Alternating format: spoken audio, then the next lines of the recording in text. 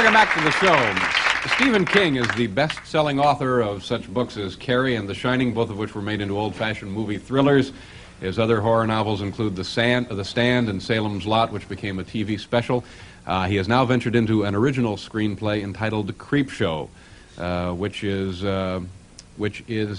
is vows till. We got a little mix-up here. What does it say there? Which he vows. Okay.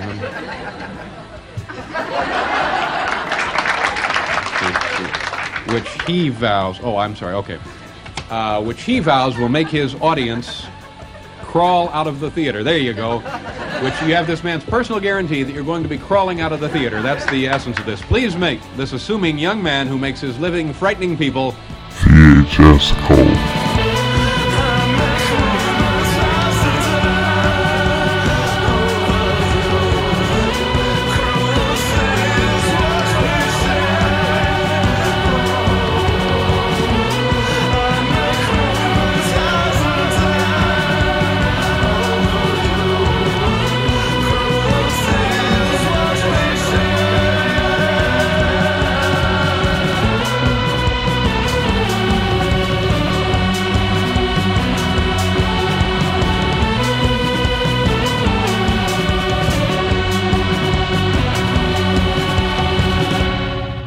Moonshine doesn't pay like it used to.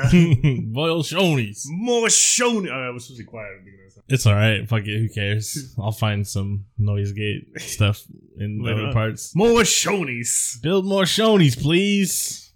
Shonies been revitalized. Scott Steiner bring us Shonies. Scott and Rick Steiner's own Shonies. So his middle name is Rick. His brothers went by Rick Steiner, but his name's actually Rodney, right? I think that's I don't remember those details. I do. I'm a real smark. The Steiner brothers back in the 90s when they were good, and everyone like Scott Steiner was gonna get a big push back then because it was like he was like so athletic and could really move around the ring, blah blah. And then he just started doing a lot of steroids and couldn't move anymore, right? Isn't that what happens? Mm-hmm. And then he was just botching all over the place. That's basically it. I always thought Rick Steiner was the better of the two.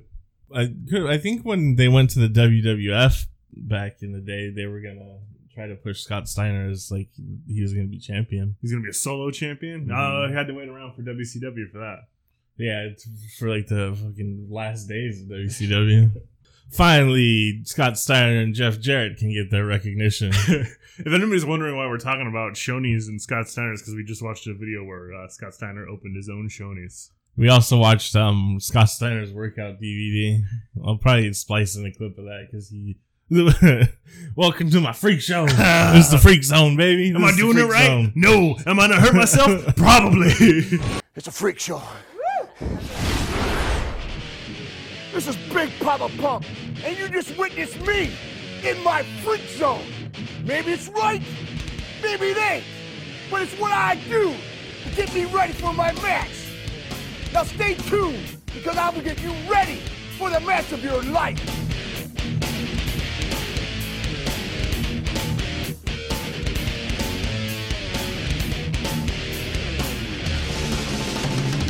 Yeah, it's freaky. It's not a creep show. It's a freak show. Yeah, there's one other clip where he's like bench pressing. He's bench pressing quite a bit, right? You don't know that, though. You know? I mean, they could be, the plates could be, aluminum. Mm-hmm. But he's like, fuck this bench press, and puts it down, and then he just picks up huge, like, dumbbells, and he's like, curls for the girls. And then he doesn't mention anything about, like, weight, or sets, or form, or anything. It's just like, after you bench press and, hurt your shoulder feels like it's about to explode from doing 400 pounds. Get to these bicep curls. Curls for the girls. I don't know, just more steroids. That's when he's told me that he had a workout video. I'm like, is it just him shooting steroids for an hour and a half? It's not far off. It's not a workout video. I mean, he's not teaching you anything. It's just, here, watch Scott Steiner look like he's about to hurt himself a lot. And then he doesn't get hurt because steroids. This is VHS Cult. We got more important things to talk about than Scott Steiner, the freak show. We got Stephen King and George Romero's The Creepshow. Creepshow. For that, though, Typhoon, It ruined the Rugby World Cup. Oh, sorry. I thought you were talking about Typhoon. From wrestling? Yeah, the natural disaster fame. His original name was Tugboat. Tugboat. He's a big fat guy. Yeah, he was always teamed with Earthquake. Big John Tenta. Sumo champion. Talking about real Typhoon in Japan. Now it was a smart. Ruined the World Cup. Ruined the Rugby World Cup. It was bullshit. Scotland is like, if you cancel our game against Japan, we're going to sue you. That doesn't sound like Scotland. That's what they said.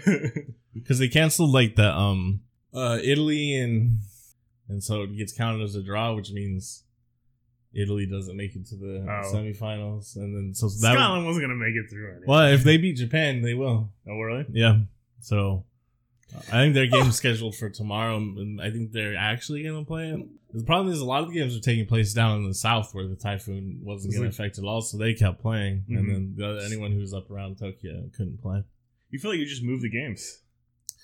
I figured that, why wouldn't you? And they're like, no, we only got time. This Rugby World Cup takes place over a month and a half, but there's no way we can just spread these games out. Also, my tire was sabotaged this week.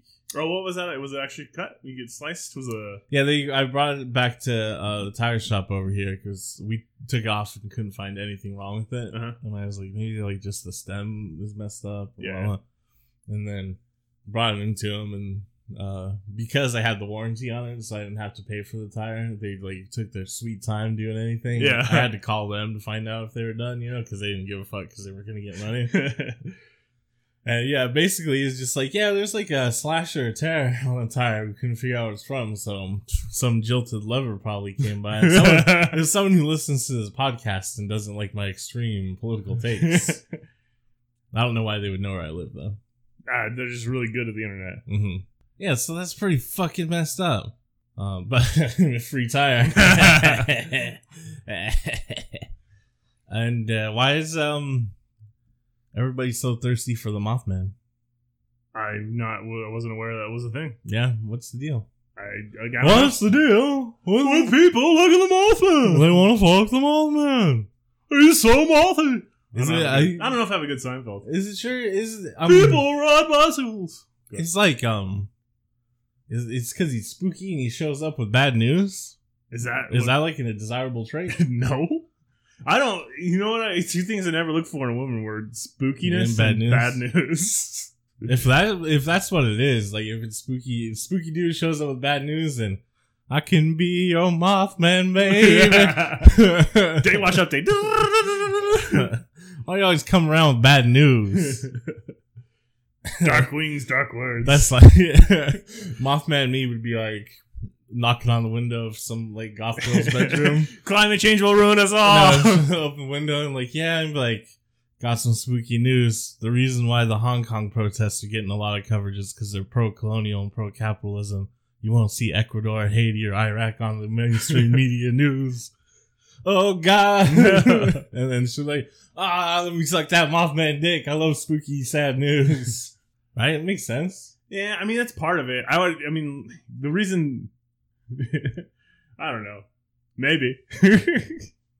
Yikes. So we're going to talk about Creepshow. First, we got to talk about Creepshow TV show. You watch Creepshow TV show yet, show? I didn't watch Creepshow TV show yet, show. It's on Shudder. You can watch it anytime. You got my login. I don't have your Shudder account. I haven't watched it, though. You said Stephen King did write one of the stories, right? Yeah, so far, none of his episodes. I think he did two. So far, none of his stories are on there, but there's only 3 episodes left. Who else contributed? So far, no one of note that I'm familiar with, except for Greg Nicotero is running the show, which it's a weird choice. I mean, The Walking Dead sucks. It's a shitty TV show, right? But Greg Nicotero is like Tom Savini's protege, and he is really good at practical effects still, and like knows how to do horror shit. So, despite The Walking Dead being terrible, I still like Greg Nicotero, and he's doing an all right job with Creepshow, so that's fine. Fucking The Walking Dead is not a very good comic book either, so. Oh.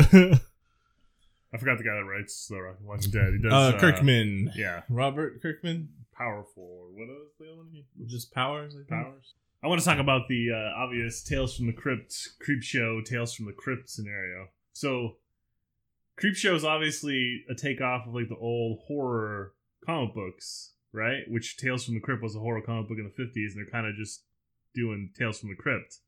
And then about 5-6 years after this show, or this movie, the Tales from the Crypt show starts. Yeah. So who copied who? This Creepshow is specifically an homage to EC Comics, who printed Tales from the Crypt. Yeah.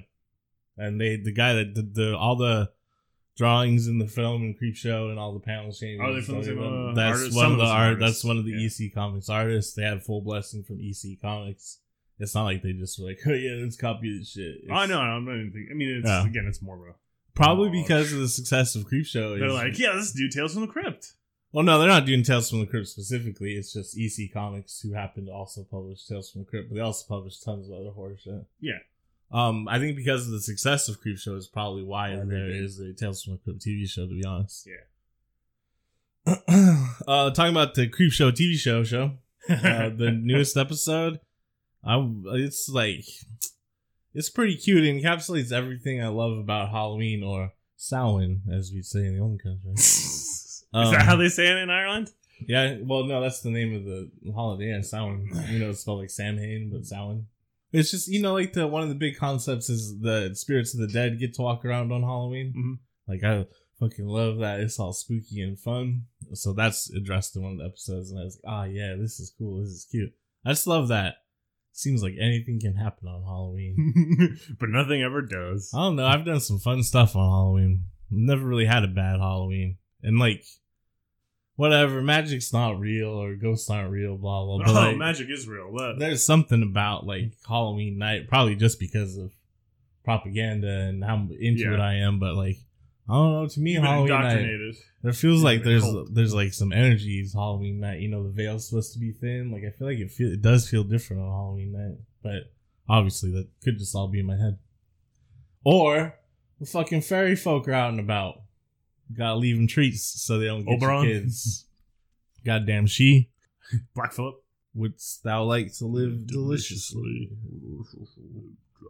Remember, she couldn't sign her name. And he's like, an X will do, you stupid goddamn cracker. Jesus wrote words, dumbass. Yeah, but not the uneducated Protestant rubes in colonial America. Or Puritan rubes, I guess. We will talk about Creepshow now. We sort of did. Now it's time to happen. The creepiest show that ever creeped is Creepshow.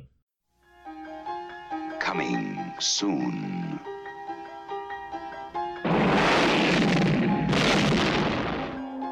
Jolting tales of horror. Creepshow. From the author of Carrie, The Shining, and Cujo. And the creator of Night of the Living Dead and Dawn of the Dead. You'll scream at ghastly ghouls. Cringe at weird kids. And shiver at the doings of evil doctors. Creepshow will grab you, grow on you, and give you the creeps. Creepshow, the most fun you'll ever have being scared.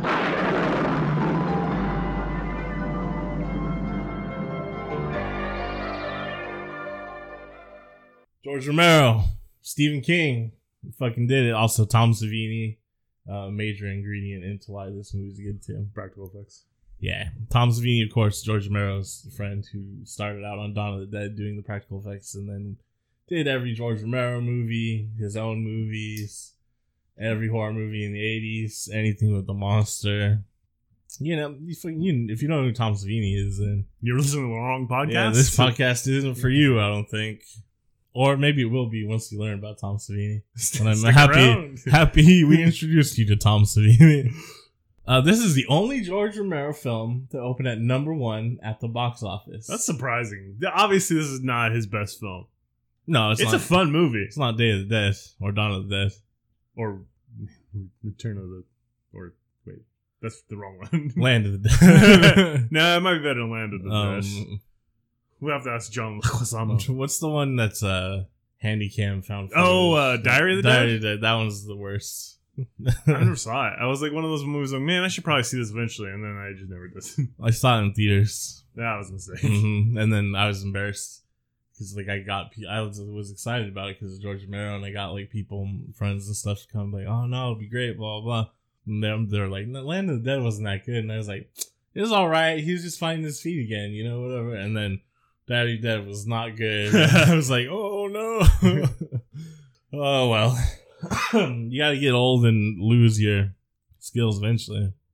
This is also the only George Romero film where he didn't write the screenplay. So, does that have anything to do with it being number one at the box office? I mean, it is Stephen King though, so that's kind of a big deal. Yeah. The crew used for this film, you'll enjoy this because it has to do with your favorite movie of all time. Uh-huh. Same crew for Sleepaway Camp. Your favorite movie of all time? I'm like, man, do we have some stories to tell you guys? All right, and real quick, just to give more background information on EC Comics before we try to do your bullet points that you forgot. Yeah, I don't have my bullet points with me. EC Comics, it's technically entertainment comics. It originally started out as educational comics, but then they're like, no, entertainment's better. Just like Doctor Who. Mm-hmm. Is that what Doctor Who started as like an educational show? Yeah. About time travel? Like history, I think. Oh. They were an American publisher of comic books, delving into genres horror, war, fantasy, science fiction, adventure, Western, and others. So damn it. Others is probably Western. Basically the kind of stuff L. Ron Hubbard was writing. Except for there's two alien races. This is where they diverged from L. Ron Hubbard, is that they were noted for their high quality and shock ending. These stories were also unique in their socially conscious, progressive themes, including racial equality, anti-war advocacy, nuclear disarmament, and environmentalism. Also not very much like L. Ron Hubbard. No. So this even preceded the civil rights movement and the dawn of the 1960s counterculture, because these were being printed in the 40s and the 50s. Yeah, these are pulp. Well, tail end of pulp. Yeah. 1954 to 55, censorship pressures prompted it to concentrate on the humor magazine Mad, leading to the company's greatest and most enduring success. Consequently, by 1956, the company ceased publishing all of its comic lines except Mad. Comic Code. Damn it. Yeah, the comic code kind of ruined everyone's shit back then. And like people really like Mad Magazine, so I guess it's cool that they did that. But I mean, Mad Magazine, especially for back in its time, was definitely... It was very subversive. Mm-hmm. Well, that's the thing is... Hey, they just stopped publishing it like a month ago. Oh, really? Yeah. Well, it's crazy that they stopped publishing it. You think it'd go on forever like The Simpsons. Well, it's one of those things where, print. Oh, yeah, and who's picking it up anymore? Wow. Print media dead. Anyhow, though, they were subversive before... Man, they were subversive before fucking Stan Lee ever even took a hit of acid. Well, I mean, 1940, Stan Lee is what, like 15? I don't know. When was he born? I thought he was born in like the 20s. I don't know. I thought he was born in the late 20s or early 30s, but I don't know his exact date of birth. Who gives a shit? Stan the Man Lee. He was like, Excelsior, I love EC Comics. The prop 10-cent Creepshow comic book featured in the film was drawn and inked by veteran artist Jack Kamen, one of the artists for the original EC crime and horror comics of the 1950s. Did they ever release it as an actual comic book, or was it just certain pages they did? I don't know. It'd be cool to do as a promotion, but they may not. Yeah, that would have been pretty easy, simple promotion they could have done. Fucking idiots. I don't know if they did. You should have hired me from your marketing back in 1982. That's like when Jonah Hill did mid-90s, his skateboard movie. It's a pretty good movie. If anyone hasn't seen it, you should check it out. But he did like a limited press of like a zine. A fanzine? Yeah, and like, man, that's fucking cool. And they didn't even do that for Creepshow. I'd buy a Creepshow comic book. Read the EC comics sometimes because they have them online. So, there's like illegal websites where you can just read comics. I don't know what you're talking about. Oh, yeah. You're fine upstanding citizen. Not me. Crime is beautiful. And I think a lot of them still hold up. I mean that's true. A lot of comics you wouldn't think about. Like some of those Uncle Scrooge comics from the same time period really hold up too. It's interesting. A lot of it's like, oh, I see where that trope or that cliche came from within the EC comics. So it's like they are responsible for a lot of the things we consider, or at least not necessarily EC comics, but like the horror comic books responsible for a lot of the stuff we consider horror tropes. Yeah, And yeah, so a lot of the shocking twists aren't really shocking anymore because they've been shockingly twisted so many times. Yeah, they've been recapitulated. But it's like, oh well, that's cool. It's nice to see where that came from. All right, this film, 5 parts plus a prologue and an epilogue. We will start with the prologue because you can't remember. Thrill me. You can't remember your bullet points. No, one of them was thrill me. Why? Because he's in it. Yeah, he's in it. You know who else is in that prologue and epilogue? Why, that's a young Joe Hill or Joe King. That's Stephen King's son? Yeah, if you take a look at him, knowing that he's Stephen King's son, You can see it. you can see it because he has that like way too big lower face that Stephen King has. They both got. It's highlighted a lot in this movie. I like that he's like, stop reading these dang old trash comic books. I will not have you use your imagination or engage with new ideas in my household. And then, of course, the classic trope of a defeated mother who's just like, well, come on, don't be so mean. They give us a lot of interesting relationships in these vignettes. I think Stephen King did not have a very good relationship with his father. He didn't have a father, really. Well, there you go. And then Raoul shows up. That's the name of the skeleton. And he's like, don't worry, man. Let me tell you a few exciting tales of adventure and horror. Tantalizing terror. Speaking of abusive fathers, during a break in filming, Stephen King took his son to McDonald's, and as a joke, Joe was made up with bruises, cuts, and scrapes. The girl at the drive-thru window called the police when she saw him. I think that's just Stephen King was beating his son. Mm-hmm. Be right better. You must follow in your father's footsteps and use a nom de plume, so you do not ride on my coattails, you bitch. I don't even think Stephen King knew his son was writing. Really? Yeah. He had to know a little bit, just probably not he was being published. Yeah, and stuff. maybe.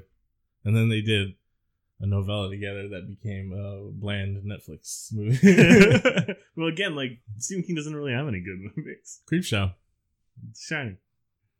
That's something. He doesn't like The Shining. Yeah, because it's different than his novel. But, you know, sometimes the way you write things can't be filmed good. And sometimes you make a movie and it's just so good that the book becomes irrelevant. That's what he's really mad about. He's like, damn it, it's better than my book. It could be worse. It could be The Godfather. The Godfather. Most people even know it's a book. That's true. I mean, the book was specifically written for it to become a screenplay and a movie, though, really. So yeah, I guess, but it's not like he's. That's the same thing with The Exorcist. The first actual story is called Father's Day. I'm glad you know these because I didn't even think to write them down or look them up. Oh, well, I actually do research, so we have stuff to talk about. This one's an original story by King, written just for the film, appearing nowhere else. Ooh, cake. Court was watching this with me, and she fell asleep. She's like, "Did you ever get his cake?" Yeah, he does. Where's my cake? There's 2 original stories in Creepshow, and then the other 3 are short stories that King already had. Yeah. This has got Ed Harris in it, and he dances. There's that's kind of one of my favorite scenes. And this one is so this scene would later go on to be perfected by Quentin Tarantino in Pulp Fiction. But there is a scene where Ed Harris and some actress I do not know the name of are dancing very whitely. Yeah. It's And a super white dance. I like that Ed Harris is clapping off beat. He's like, ooh, yeah, clap. Boom. Clap. So what is Aunt Bethany? Yeah, we'll go with that. It's one of those rich families where you're like, and you don't understand the lineage or dynamics at all because it's like an aunt, another aunt, and then a niece and like nephew. A niece, and like who's the mother of that girl? Yeah, like where's the rest of the family? But that's like always how rich families are presented most of the time, unless they're the Addams family. Speaking of which, I watched the Addams Family movies over the last couple weeks. They hold up. Yeah, they're amazing. Yeah, people like them a lot. They're critically acclaimed. The new film that's coming out, the animated Addams Family, looks like garbage. Yeah, nice little cash in there. That's the thing is, nothing gets made for any purpose other than profit. Now that's the thing. Like when you watch those Addams Family movies, you can tell they actually cared about them. Yeah, it was someone who was like it's just the way they like Morticia. It was someone who was like, you know what, Addams Family was cool. There hasn't been a cool Addams Family movie in a while. Let's do an Addams Family movie. And like, oh, we made money off of it. Let's do another one. So this is back in the day when we talked about it before off the podcast, and it still happens now, but not as much. Movies are made to make money a lot of the time, especially for the people that finance them. But a lot of times, movies start off as someone just wanting to make the movie, and then if it makes money, great. Nowadays, it seems like it's money first. Like, will this make money? How I'm the Joker, baby! Yeah. Why did that movie get made? Here's before anyone questions me about that comment, why did the Joker get made? Here's how I'll explain it to you. So everyone explained it several times, but go ahead. Well, no, I had it's a new thing I've thought about from like watching a shitty cam version of the Joker. So a lot of people are like, well, you can't. This is just one interpretation of the Joker. You can't compare it to other Jokers. Blah blah blah. That's fine. Joaquin does a good job. But what if? Excuse too. Well, no. Here's the thing about that is, so if it's not like the Joker, why does it need to be the Joker? Well, couldn't it just be this story and him not being the Joker? In that case, then it's just Taxi Driver. So why would they make another Taxi Driver? And then why did this movie get made? Oh, because they can make money off of the Joker intellectual property.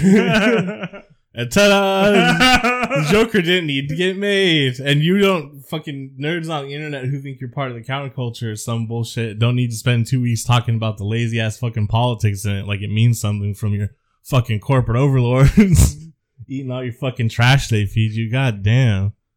This podcast is really gonna take off. I can feel it. I don't know. My whole thing is I'm tired of like all the fucking grift and garbage bullshit that people play on the internet and stuff. So that no one knows what they're talking about. They don't like put any thought into it. They're just like, oh boy, big franchise, big corporation released new big franchise movie. We need to talk about it. I need to somehow see how it aligns with my political alignment and then have branching arguments about the relevancy of this and blah, blah, blah. It's actually, this movie didn't need to get made. It was only made to make money. And people are like, well, you can tell it's art because it makes people think about it afterwards. That doesn't mean it's good art. In fact, I just watched Taxi Driver instead. The movie already exists. I'm sorry, I'm not familiar with Taxi Driver because there aren't any superheroes in it. Yeah, that's Robert De Niro's not a superhero. No. Oh, I could see him fighting alongside Captain America. Oh, the Joker makes me so angry. Well, not the Joker specifically, but the idea. film industry. And the fact that people care. That's the problem, though. You can't get people to just change their attitudes. Unfortunately. Yes, you can with a bat. Well, you can with fucking state capitalism China. Anyhow, you notice she's out there like, damn, I killed you, you stupid son of a bitch, because you fucking stop yelling about cake. His daughter? It's Father's Day. Where was his damn cake? Well, the flashback is really stressful, and it's I get it. I was like, you know what? I get anxious. Yeah, it's like I'd probably kill him too. I'd had enough just after that minute. I've had enough of this man. But she's out there drinking. Well, it looks like Jack Daniels, right? It's Jim Beam. Jim Beam. And she accidentally spills some onto the grave, and it brings him back to life. You know, like Finnegan's Wake. You think it's right? Ishkabala. Well, yeah, the water of life, right? Ishkabala. Do you think that was on purpose? I don't know. Yeah, probably. It's Stephen King, man. Timmy boy, see how he rises. His name wasn't Tim, though, was it? It was like Alex. He rises from the grave. Yeah, I don't. Yeah, no, I mean in Father's Day. Tim Finnegan's obviously Tim Finnegan, but I mean, his name was like Alex or something. Was it Alex in the movie? I thought so. Yeah, Alexander Grantham.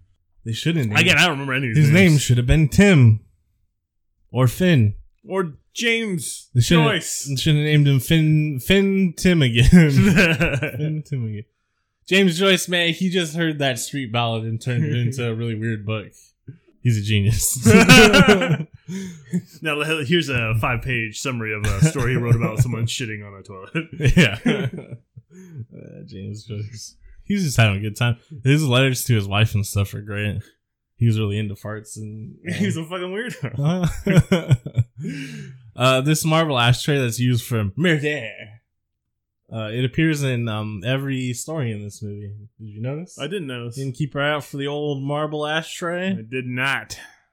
Well, I stole from IMDb. I noticed it in the Leslie Nielsen one, but not anywhere else. I stole from IMDb the list of where it shows up. Oh. So in part 2, It'll be next to the cash box at the Department of Meteors. You know, when he has delusions of going to see science men. Third one, yeah, it's on the nightstand next to Leslie Nielsen. Fourth one, it is on the writing desk when Henry writes his letter to his wife, Adrienne Barbeau. And then the Spooky Roach one, the soap dish when Upton Pratt is washing his hands. So it's just, for some reason, he uses marble ashtray as a soap dish. He's an eccentric old asshole. Yeah, and it's also on Billy's desk in the framing story, the prologue and epilogue. Oh, yeah, I didn't notice it. Because Billy smokes cigarettes. Yeah. He's got to be a man like his father. Thrill me. Father's Day is just kind of like a slasher movie, really. But a zombie slasher. He murders everyone. Oh, you don't see him murder the two youngest, but... No, he's going to feed him cake. Yeah, he's like, Happy Father's Day! Here's my cake. And then Have a slice. He's got a cool voice. Why did I mean, I guess it doesn't really matter. I like the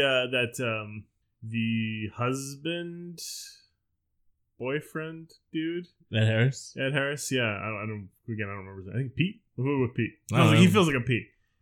He lays in that grave and lets his face get smashed in so easily. Yeah, he just sits there and watches it happen. You think you'd be like, oh, that tombstone moved. I should probably get up. I will sit up now. Also, the zombie Grantham old man has telekinesis powers because he moves the tombstone with his mind. I assumed it was he had his. I don't think he had his arms in that scene, did he? I assumed his arms were still. No, he had his arms. He's like, put his arms up to do like Magneto poses. Just like you, fellow internet dweller, my only frame of reference for anything is comic books or professional wrestling. Yeah. That's pretty much all there is to say about Father's Day. I like it. I think it's a good jumping. It's like the best story to start it off. Yeah, it's just basically like saying, "Hey, this is gonna be you're in for some weird shit." Yeah, like this is what we're gonna present to you. Some creepy crawly nonsense. Hope you enjoy. Zombie looks really cool.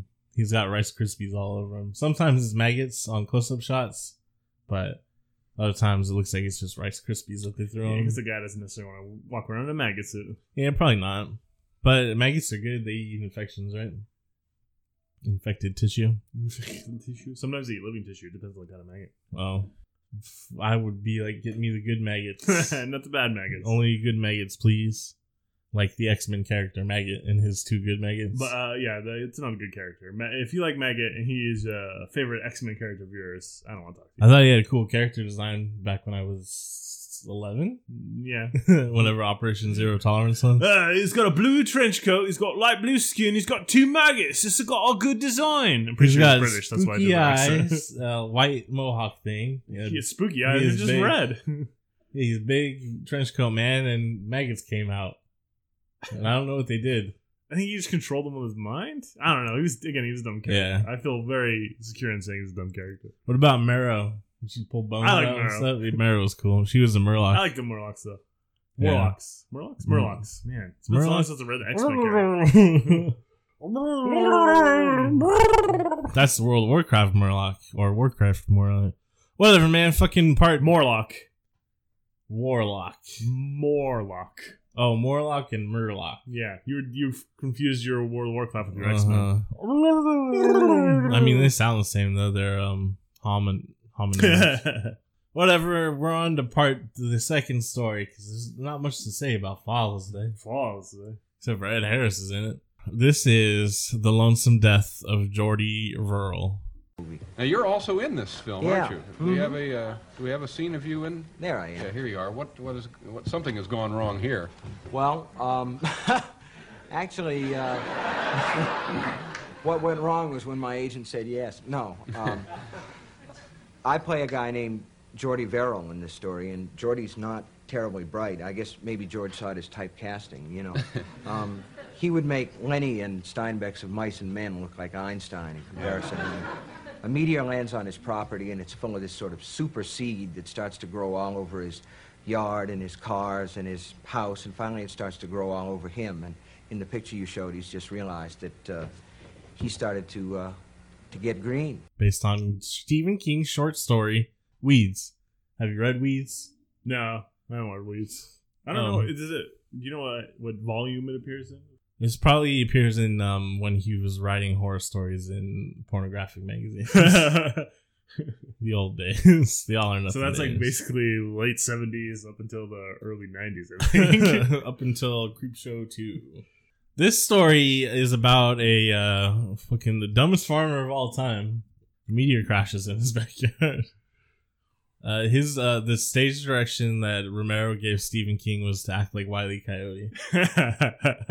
I want to talk a little bit because obviously we have two movies where Stephen King has contributed heavily to the story and one of the directing. This movie is way better than Maximum Overdrive. Well, the characters are better. George Romero. The dialogue is better, but you know what I mean? Like the writing's just better too. Yeah, I mean, so Stephen King gets sole credit on the writing, but it was originally like a 210-page screenplay, and that is not what they used for the shooting script. Yeah. So I think Romero actually had quite a bit to do with the writing, editing wise. Because this Stephen King is still like a drugged out weirdo in this period. So I think George Romero did have to do quite a bit of wrangling. That would Secret make ingredient is George Romero. Well, I mean, that's the thing with Stephen King is I feel like he needs an editor. Oh, everyone always brings up the group sex scene in It. Yeah, that's a weird one. But like, it's weird, but it like makes sense within the story. But it's just like Stephen King just writes whatever he feels like, huh? This one has my favorite line. Well, maybe not my absolute favorite, but pretty close in it. Is when he breaks open the meteor and he like puts in his bucket and then he's like, meteor shit. That's what the meteor shit like. Wipes it all over himself. Basically, whatever this meteor is, it's got some special magic goo that makes everything grow. I know, it makes everything ganja. Oh, it was turning into weed, huh? It did look like weed to me. Yeah. I love how vibrant they made everything look, though. It's so green, and they have green lights everywhere. It's so lush. Ooh, it looks so good. Makes me want to run through it and get contaminated with weeds. Turn into a swamp thing. Yeah. Good old swamp thing. The only other actor in this segment is the meteor guy he sees in like his fantasies because he thinks he's gonna get 200 fucking big ones for this meteor. He's got to go down to the college and knock on the Department of Meteor door. Yeah, and I wonder how much science will pay for this. And he's like, "I'll give you $50." And he's like, "No, nothing less than 200." But that other actor's name is Bingo O'Malley, which I just wanted to bring up because what a name. Bingo O'Malley. I wish my name was Bingo O'Malley. I'm pretty sure he worked as a blackjack dealer and like for the Irish mob. That does seem like a 1930s like yeah, Irish he works at this fucking speakeasy. Yeah. Hey, Bingo O'Malley. Oh, jeez, boss. What you doing here today? My family's from Wexford. This one's really funny. Like, just because I think Stephen King actually does a really good job for what he's supposed to be doing. Because normally Stephen King is just like, I'm Stephen King. But it's funny to see Stephen King play an idiot. And the makeup effects are really good, of course. I like the scene where his dad's ghost appears in the mirror. Mm-hmm. I really like the way it looks, but then also his dad just be like, hey, you fucking idiot, don't get in the bath. You're covered in plants, moron. Plants love water. Yeah, but he does because the water looks so tantalizing. It's taking over his brains. Mm-hmm. Like the close-ups they do of the water, they put like some shit in there because it has like a skin and like a sheen to it. Yeah, it's like sparkly. Yeah. It does look, I was like, man, I'll swim in that. Check that out. So he gets it anyways, and the next time we see him, he looks like Swamp Thing, and he's got to shoot his own head off. I was thinking that he would still be alive if he shot his head because he's all plant now. Yeah, and then he'd just grow back. Maybe his brain grows back. Yeah, I was expecting another scene right after that where it cuts back and his head is regrown or some shit. Mm-hmm. But instead, you get the shocking twist where they're talking about nearby towns and shit. It's gonna be green everywhere. Yep, and you see that it is just growing everywhere. It's fucking getting out there. And so that's the end of the world is the opposite of climate change. Instead of everything turning to washed out desert, it'll be lush. The earth will reclaim everything, just like in The Happening with Mark Wahlberg. The third story. And the most terrifying one. Probably, I got anxious. Yeah, I like the crate the most, but this is number 2 for sure. It's called Something to Tide You Over. This is an original story for the film, technically, but it's almost identical to Stephen King's short story, The Ledge. So he just changed it up a little bit. It's got Stephen King, you hack. Got Leslie Nielsen in it. He wears a leisure suit for part of it. It's pretty cool. Yeah, it's a cool leisure suit. So leisure suit Leslie. Apparently on set, he's all business. A lot of people don't know this at this point. He's a serious actor. Yeah, before he hooked up with Abrams and the Zucker brothers, which we talked about on Airplane, I think, ages ago. He was like a real serious actor. And then he just happened to be a funny guy in real life and started doing funny stuff. On set of this film, he was very serious when they're doing the acting stuff because, you know, he's an actor. But he also had a fart machine on set and he'd do fart machine jokes. Man, I love Leslie Nielsen. Yeah, like to break up the monotony. Like when they're doing a lot of takes, he'd like mess up Ted Danson's takes. Ted, damn it. Like, fuck, Ted Danson. Ted had beans for lunch. Yeah, and then Ted Danson's our co-star. He may work in TV, but he can bench press 300 pounds, which I don't believe. Ted Danson's a little kind of. He played professional baseball. No, that's just in Cheers, right? Yeah, well, that's not a true story. Oh, I forgot Cheers is his biography. He plays Ted Danson in Cheers. Ted Danson is cool though. I've always liked Ted Danson. I don't know though. Is he like secretly one of those guys who grew up to be a weird conservative? No, he's still liberal as far as I know. Oh, I mean, very Hollywood liberal, but yeah. Yeah, I guess that's good enough. And then the only other actor in it really is Galen Ross, who was in Dawn of the Dead, but she's actually a documentarian. She's got a lot of credits for directing documentaries. Documentarian. And her name kind of looks like Jalen Rose from the Fab Five. You remember the Fab Five? I remember Jalen Rose. Jalen Rose, he's still talking about basketball. He's on the NBA's doing halftime shows and shit. Yeah, he played on the Nuggets and didn't ever do very much. That's a lot of the Fab Five didn't really do much. Chris Webber didn't really do much. Juwan Howard has a fucking NBA championship ring just by being on the bench for the Miami Heat. I think Chris Webber is the most successful out of them. Yeah, for sure. Remember when he did the timeout thing in like the NCAA tournament and like that everyone thought it was gonna ruin his career forever? But then he was Chris Webber. Yeah. He got drafted to the Warriors though, huh? I remember being on the Warriors. That was Latrell Sprewell. So that was probably like for him. He was like, "Oh, I guess I'm not going to make it in the NBA," because the Warriors were bad back then. Well, then he played for the Kings for a long ass time. Mm-hmm.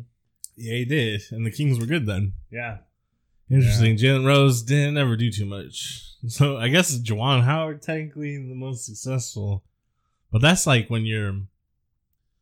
I don't know. Hannibal Buress has a joke where he's like, "Yeah, I got an Emmy for 30 Rock, but that's like I have an Emmy the same way Juwan Howard has a NBA championship." He was just kind of there. Anyhow, this is a story of revenge, and then more revenge, cycle revenge. There's a lot of revenge. This is Leslie Nielsen, eh? It's Leslie Nielsen and Ted Danson, who was in Body Heat and the Choir Boys. He's the one that's just sticking up here. Mm-hmm. Leslie plays a Hollywood producer who catches his wife cheating and takes his wife and the lover and buries them in the sand below the high tide line, and then videotapes the proceedings. Mm-hmm. So Ted Danson is cheating or is sleeping with... He's not cheating. He's just helping somebody cheat. Yeah, he's sleeping with Leslie Nielsen's wife. He's a real... What was the guy's name from... Damn, I can't remember the name of the movie now either. Caligula. No, with... fuck it. I can't remember shit now. You didn't give any detail. I know. I'm getting dementia. What's the name of that movie with Bob's in it. Fucking Unicrons in it. All right. Leslie Nielsen's like a powerful movie producer, so he don't play no games. Possession. Oh, Possession. Yeah, Bob. Kill yourself, Bob. It's the same situation we got in Possession, except there's no Bob. Yeah. And there's no demon. And like the woman apparently is like completely sane and isn't on drugs or anything. No, it's just Leslie Nielsen might be a little bit crazy. Oh yeah, no, yeah, he's the crazy one. I like it because instead of abandoning a child and going on a 3-week bender, he's like, yeah, I'm gonna murder 2 people. Yeah, I'll kill him. Well, I like that because he's supposed to be like an old school movie producer, and That's what's crazy about like the old school movie days, like up until like the 90s. They were all gangsters. Yeah, like the producers and directors and writers and stuff. A lot of these dudes were fucking crazy. Like they were, yeah, I'll just pull a gun. You don't give a fuck. That's even like Martin Scorsese when he wasn't gonna get Taxi Driver released. The inspiration for Joker, by the way. That and the King of Comedy. Because the censorship board at the time, it was too violent at the end. Before he decided to make it black and white, skirt around it, he's like, I'm gonna fucking kill these guys. Yeah, well, no, what if I just kill the one lady that wouldn't pass it through? I could just kill her. He stayed up all night doing cocaine. He was like, I was gonna say, I'd kill her. In the 70s, there's a lot of cocaine going around, and when you're on cocaine, anything seems like a good idea. Yeah, so that's technically an unverified story. Scorsese never said it himself. Well, it doesn't seem like something. It's just kind of something that's gotten passed around among the film world, but I think it's cool. Like the gerbil incident. That was a little bit weird. I could see little Martin Scorsese being like, "Yeah, I'm not a shooter. Fucking cocaine, I'll shoot her." Not only is he gonna kill him, he's gonna bury him and then drown him. Yeah, well, he's gonna torture him basically, and they get to watch each other too. It's some real psychological torture he's got going. Mm-hmm. He's very sinister in it, but friendly because it's Leslie Nielsen. So, he's charismatic. What do you want from me? You're like, well, I guess I will get in the hole. Yeah, man, there's no way I'm getting that hole. The whole thing, when I watched this segment, the whole time I'm like, all right, he's evil. I'm not supposed to like him. But damn, is he compelling? Yeah, I'm like, well, I get it. Come on, man, you can do it. Like, you're rooting for Leslie Nielsen a little bit. You're like, I sure hope his plan works. He's a real Thanos or Joker type character, if you will. Yeah, he's just a victim of society. Unfortunately, though, this is the Creepshow, and Leslie Nielsen does not succeed. Well, he succeeds to a certain extent, but Ted Danson and Galen Ross come back as water zombies. I mean, just you got anxious, right? The idea of being buried up to your head and then having the tide come in. Before even the tide came in part, I was just like, I've been buried a little bit. Yeah, you wouldn't be able to breathe because he wants it all. That's what I was thinking about. Like when we were kids and we used to go to the beach and we would take turns burying each other, and like you could not get out of it unless someone helped you out. Mm-hmm. Yeah, and the weight's all around you. And you have to take shallow breaths because you only have enough space for like your lungs to expand. Yeah, so thinking about that is what bothered me the most. And then I was like, the sweet release of salt water. Or maybe that crab will come and kill me.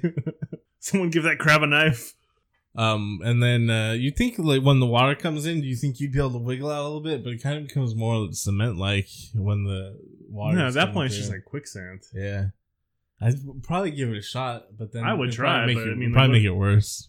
But they do come back as seaweed zombies, and they're a cake. Oh wait, no. You can't kill us with a gun. That's the thing I like about it. Leslie Nielsen, the whole movie is like, well, I have a gun. Who needs courage when you have a gun? Yeah, he's like, well, hop in the hole or I'm gonna shoot you. And he's like, well, that's compelling. And he's like, start burying yourself. I'm gonna take the shot.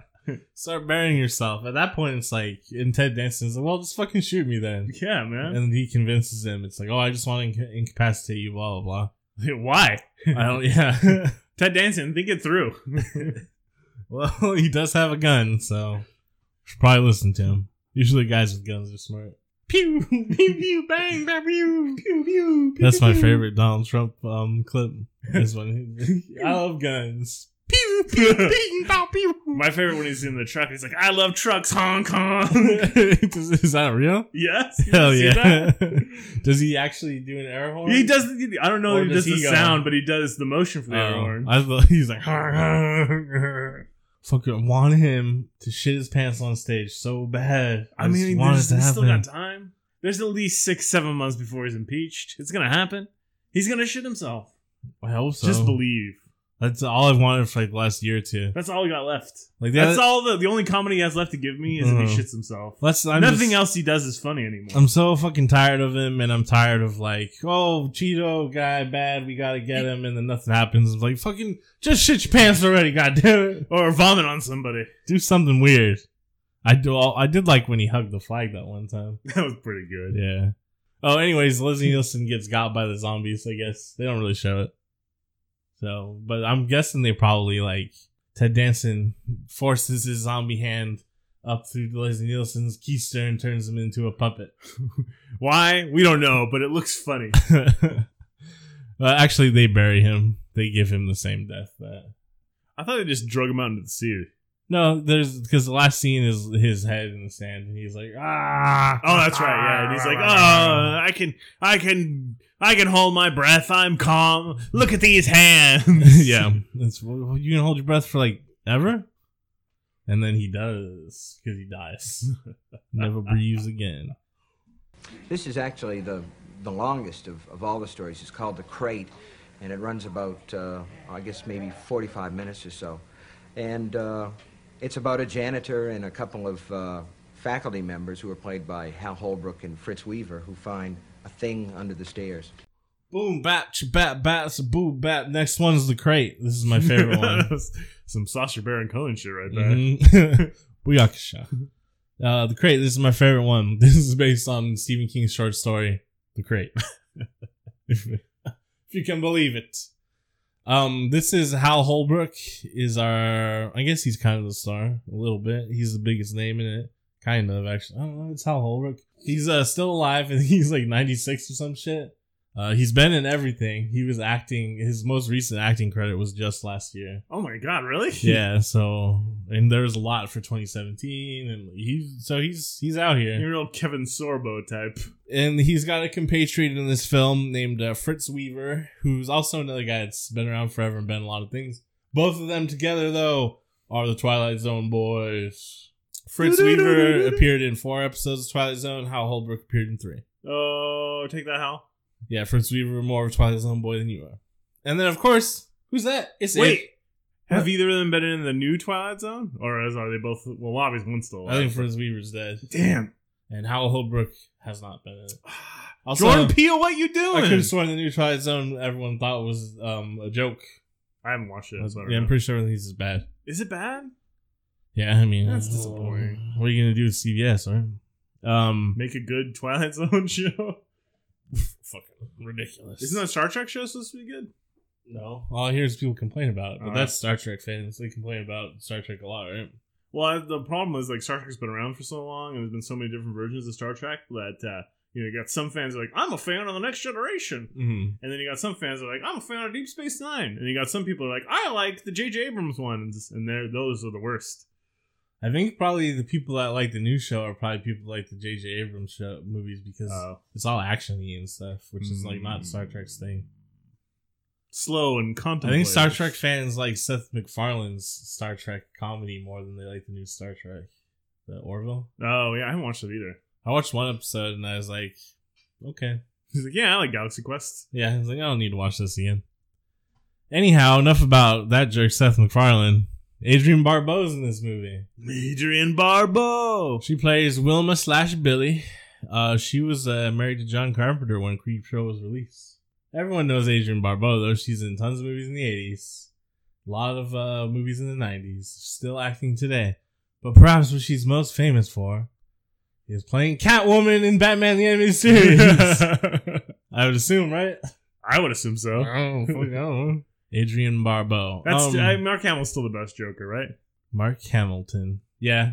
Oh, that's another thing is people complaining about Jared Leto's Joker. Someone the other day, like, yeah, whatever, it's bad. But I can see what they're trying to do. Someone was like, Joker would never have a criminal enterprise and just be some gangster. The Joker is a gangster, you dummies. Oh, Jesus Christ. He's always been a gangster. Shit. People are fucking he's dumb. like a Dick Tracy villain, because Batman is kind of like a Dick Tracy superhero. All of Batman's early villains are gangsters. Yeah. And nothing's really changed. He's got a gang. You notice he's always got a gang? Anyhow, Adrienne Barbeau plays Billy, who's, the movie starts off at a very hoity-toity, boring party, and she's having a good time. I'm like, hell yeah. Like, they just don't like her because she knows how to have a good time. But she is really, like, grinding the shit out of Hal Holbrook, her husband. Yeah, I mean, she's a little bit too busting his balls, I think is what it is. A little too overbearing. It's almost like a reverse of the prologue relationship. Mm-hmm, yeah, where Hal Holbrook's completely defeated, and she's just, like, emotionally abusive to him. Mm-hmm. And yeah, she belittled, like, she it is like emotional abuse because she has like that psychological thing where she's like, "Oh, what would you do without me?" After completely just destroying him, castrating. You're so tiny and small. Yeah, but she's fun though. Stupid. I like her. I would definitely hang out with her at that party though. She's the only interesting person. Yeah, there, everyone but- else is like, "Oh, we're trash." I shouldn't say that. Her husband might be interesting, but she gives him no I opportunity. mean, he didn't ever speak, so we don't know. He only talked to his gay lover. I feel like there's some sexual tension between those two. Hal Holbrook and Fritz I Wheaton. mean, maybe. Well, he's like, They were probably in World War II, "Are WW2 you gonna together. be able you know what I mean? to play chess tonight?" I know we said we wouldn't play as much chess. And Plus, there's- he sees him like trying to like hook up with some young lady. and he's like, I think, He's like, I thought you were going to put it in my pocket tonight. I think it's there. I mean, I say good for them because she doesn't seem like a very good wife. I mean, it's not as out there as it is in, say, the Ghoulies, but I think you might be right. What? No, those two dudes in the Ghoulies were totally like in love with each other. And these two guys are totally in love with each other too. It's just society at the time would not allow that to be possible. And society at the time now is also trying really hard not to make that possible again. I think society, by and Consistently. large, is saying it's okay, but there's a subset of of minorities. You mean the state is telling us? Yeah. Yeah. There's a line in this film where Adrian Barbeau, Billy's like Van Sporenson or whatever that etiquette crotch lady's name is. But the crotch part is clearly overdubbed and doesn't seem like an insult. I think originally she said cunt. Oh! But that's not a nice thing to say on the movie. This movie is R, right? Yeah. So why can't they just say the C word? A lot of people in America do not like the C word. No, I've met my mother. Yes, she does not like it. She can never go to England or Australia because they'll be like, "Oh, I can't." Actually, I don't think they would say that to our I don't mom. even randomly yell at my mom. No, but like she'd be at dinner and like some bloke would see his friends and they would stand up and hug each other and be like, "Ah, you cunt." And she's like, "Oh Lord." They use the C word here. Oh heavens! I actually wouldn't say that. She'd be like, "What the fuck?" Yeah, my mom. Well, mom's curses like a sailor. It's just that she finds it like derogatory towards women, Right. which I guess I understand. I mean, in it is, American yeah. culture. In American culture, it totally is. But I don't know. It's a fun word, though. Yeah, I guess. I would Lots never. of words might be fun. Oh, I would never use it. Shifferobe's a fun word, but no one really throws it around like they should. Shifferobe. I would never use it like derogatorily towards a woman or anything like that. But I do think the playful banter nature in England and Australia is cute. The real star of this film, though, is Fluffy. The water alien wolf ape. He's like a little, dwarf werewolf ape monster man. His name is Fluffy. Apparently all the monsters in this movie have names, but the only ones we know are Raoul for the skeleton guy and Fluffy for this man. This is the first fully animatronic creature Tom Savini had created. Because of that, he contacted fellow special effects artist Rob Bottin for advice on how to do it. Oh, I thought I could say Jim Henson for a second. No. Rob Bottin, famously, he did the special effects for The Thing, The Howling, and Total Recall. Total Recall. So that's cool. Bring up John Carpenter again. So far we got Adrian John Barbeau, Carpenters. The Thing. And here's another reference to The The Thing. John Carpenter hat trick. Here we go. The crate, when it's discovered, has shipped to Julie Carpenter from Arctic Expedition written on it. So a reference to The Thing, perhaps? Is this the thing? No, well, this is The Thing's true form. A cute little werewolf. Cute relative, but yeah. Well, all the novelty practical effects from like 80s horror movies are all like kind of cute to me now. Especially because Fluffy's become like a pop culture icon, sort of, or cult. Yeah, cult pop. Cult, Cult yeah. pop. Cult culture? Become a cult figure in his own right, or it's like, oh yeah, Fluffy, what a hero. He's just hungry, and then he goes back under Really the stairs hungry. because he felt safe, and you're like, oh. He's been under there for 100 years. He needs to eat 3, maybe 4 bodies. Yeah, so he eats janitor, some student who kind of looks like Paul Giamatti. Hal Holbrook has had enough of his goddamn wife. Yeah. Well, he's So- been imagining killing her for quite some time. Yeah, the short little fantasies where he chokes her to death or shoots. I like when he shoots her at the party. Because everyone's And like, then- good show, sir. Everyone golf claps. Quite the aim. But now he sees his opportunity. Now this is like he can get off scot free with this, right? You know. So he lures her to the university. He alludes to the fact that his friend has murdered a underage girl. Not necessarily murder, but perhaps raped, sexually molested for sure. Something went wrong with one of his students. Something went wrong with one of his sexual assault attempts. Yeah. And she's of course like She's like, oh, I always knew that motherfucker was out there. She's like, well, only I can handle this sort of thing. Not only is she like, not only can I handle this, but I'm into it. Like I'm gonna use this. I love every minute of it. Mm-hmm.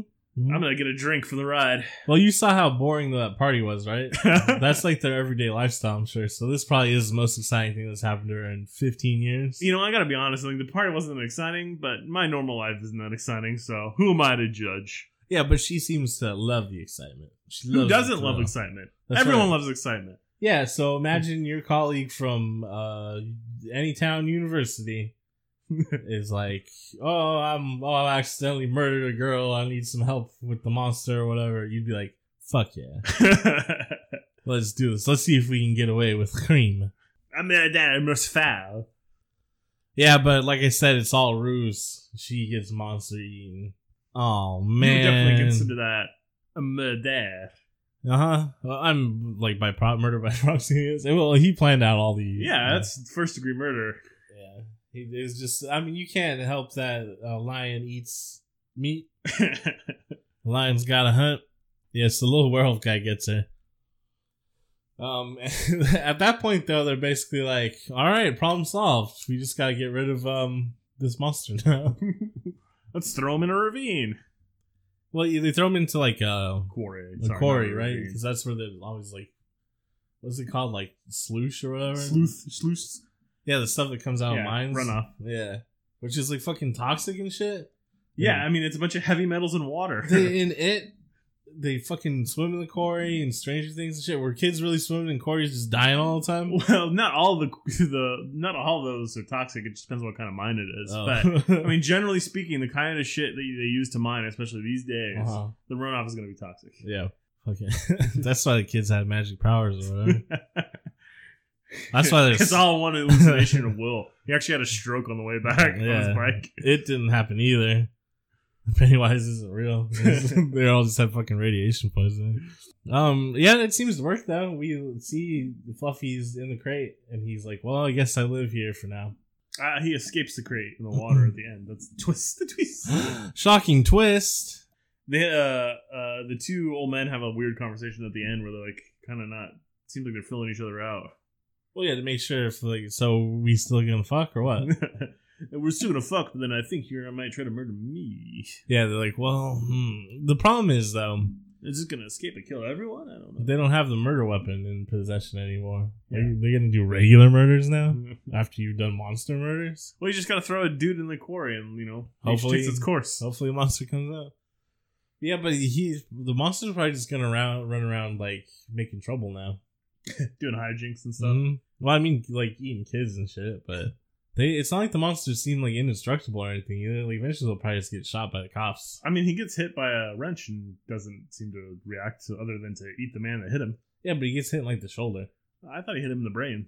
I'd get hit in the shoulder with the wrench and be like, "Sir, I must eat you now." That's your reaction? Yeah. Sometimes. Well, sometimes I've been in fights where, like I'm gonna fucking eat you. No, but like you really are starting, you know what I mean? The adrenaline's yeah, up. You're like, fuck you. I will be like, man, I'm gonna rip this motherfucker's ear off. And then be like, oh no, wait a minute. I'm not Mike Tyson. Yeah. No, I don't mean bite off. You can like tear someone's ear off. I'm familiar with how to tear. Yeah, sometimes they're just hanging off there. Yeah, I just fucking tear his ear off. And then he'll never forget me and fucking piss on him. In the ear hole. Like an animal. Now we get to the fifth story. I'm gonna rip his ear off. It's called They're Creeping Up on You. This is original for the film. That's E.G. Marshall, who's in a a story called They're Creeping Up on You. It's about bugs. It's about cockroaches. He has a, as a matter of fact, he has a New York apartment and he's caught in a blackout. And we went to Costa Rica and we got 4,000 giant cockroaches. That stars E.G. Marshall, who is another man who's been in everything, but most famously, he is juror number 4, one of 12 Angry Men. Yeah, that's a good movie. Yep, everyone was forced to watch it in high school, I think. But it's, probably not anymore. Oh, it's a really good movie. And or maybe they're watching the remake. Oh, the TV show made for TV one. Gross. Lame. Unfortunately, I do not like this story very much. I think it should have ended on the crate. You didn't like this one? No, I don't like seeing the bougie man. It's just like not as entertaining as the other ones. I feel like it really like kills the pace of the movie. Yeah, I guess that's fair. There's a couple bits I like especially like when he's on the phone with the widow of his business rival. Mm-hmm. He's like, ah. Well, he's a little bit of a Ebenezer Scrooge figure. Yeah, but he seems to enjoy it more than I think Ebenezer did. Like Ebenezer kind of was just a dick because he thought it was good for the bottom line. This guy seems to really like it. A sadist, if you will. Yeah. George Romero had said that the cockroaches were the most expensive part of the movie. The cockroaches cost 50 cents a piece, and they used more than 250,000 of them. Jesus, a grand total of $125,000 on roaches. Also, Stephen King and George Romero have said that if this story had proven to be too difficult and ambitious to film, it would have been substituted with Stephen King's short story, The Hitchhiker, which ended up being the final story of Creepshow 2. And it's better than this one. Yeah, I was going to say, I remember The Hitchhiker. I remember liking it. Yep. I don't have too much to say about this one because it's really boring to me. I like when the roaches erupt out of him. That's cool. Yeah, I mean, it just kind of is what it is. There's not really much to talk about. Oh, and I like when you see the blackout coming. Oh, and I was like, oh, that's the Bay Area, right? Right now? Most of California. Yeah. That part freaked me out a little bit when the roaches start exploding on it everywhere and then it goes completely dark. That would freak me out. Yeah, I guess that's the big thing about it too, is I'm not scared of roaches at all. So I was just like, whatever. Yeah, I'm not really scared of them, but that would, like, if they're coming out everywhere and it goes pitch black all of a sudden, that I also like the visual aspect of the doorbell when like the doorman comes to talk to him. Being mean to him. He's mean to everybody. Being mean to him. Yeah, he's just a dick, and he gets what he deserves, just like all rich, bougie motherfuckers will get. I don't know if that's true. Eventually, it has to happen, right? I mean, he seemed to have lived a long, long life before the roaches got to him. Oh, yeah. Not Jeff Bezos, though. We'll get him. Jeff Bezos, you'll get yours. I'll see you on Mars, motherfucker. Then we switch to the epilogue. And who do we see? Well, if it isn't old Tom Savini playing a garbage man. He's looking through the garbage because he loves comic books. And they're like, oh, you get the x-ray specs. Like, nah, it's a gag. And he's like, someone already bought the voodoo dolls. Because they were psyched for the voodoo doll. They're like, man, we get a voodoo doll. Oh, damn.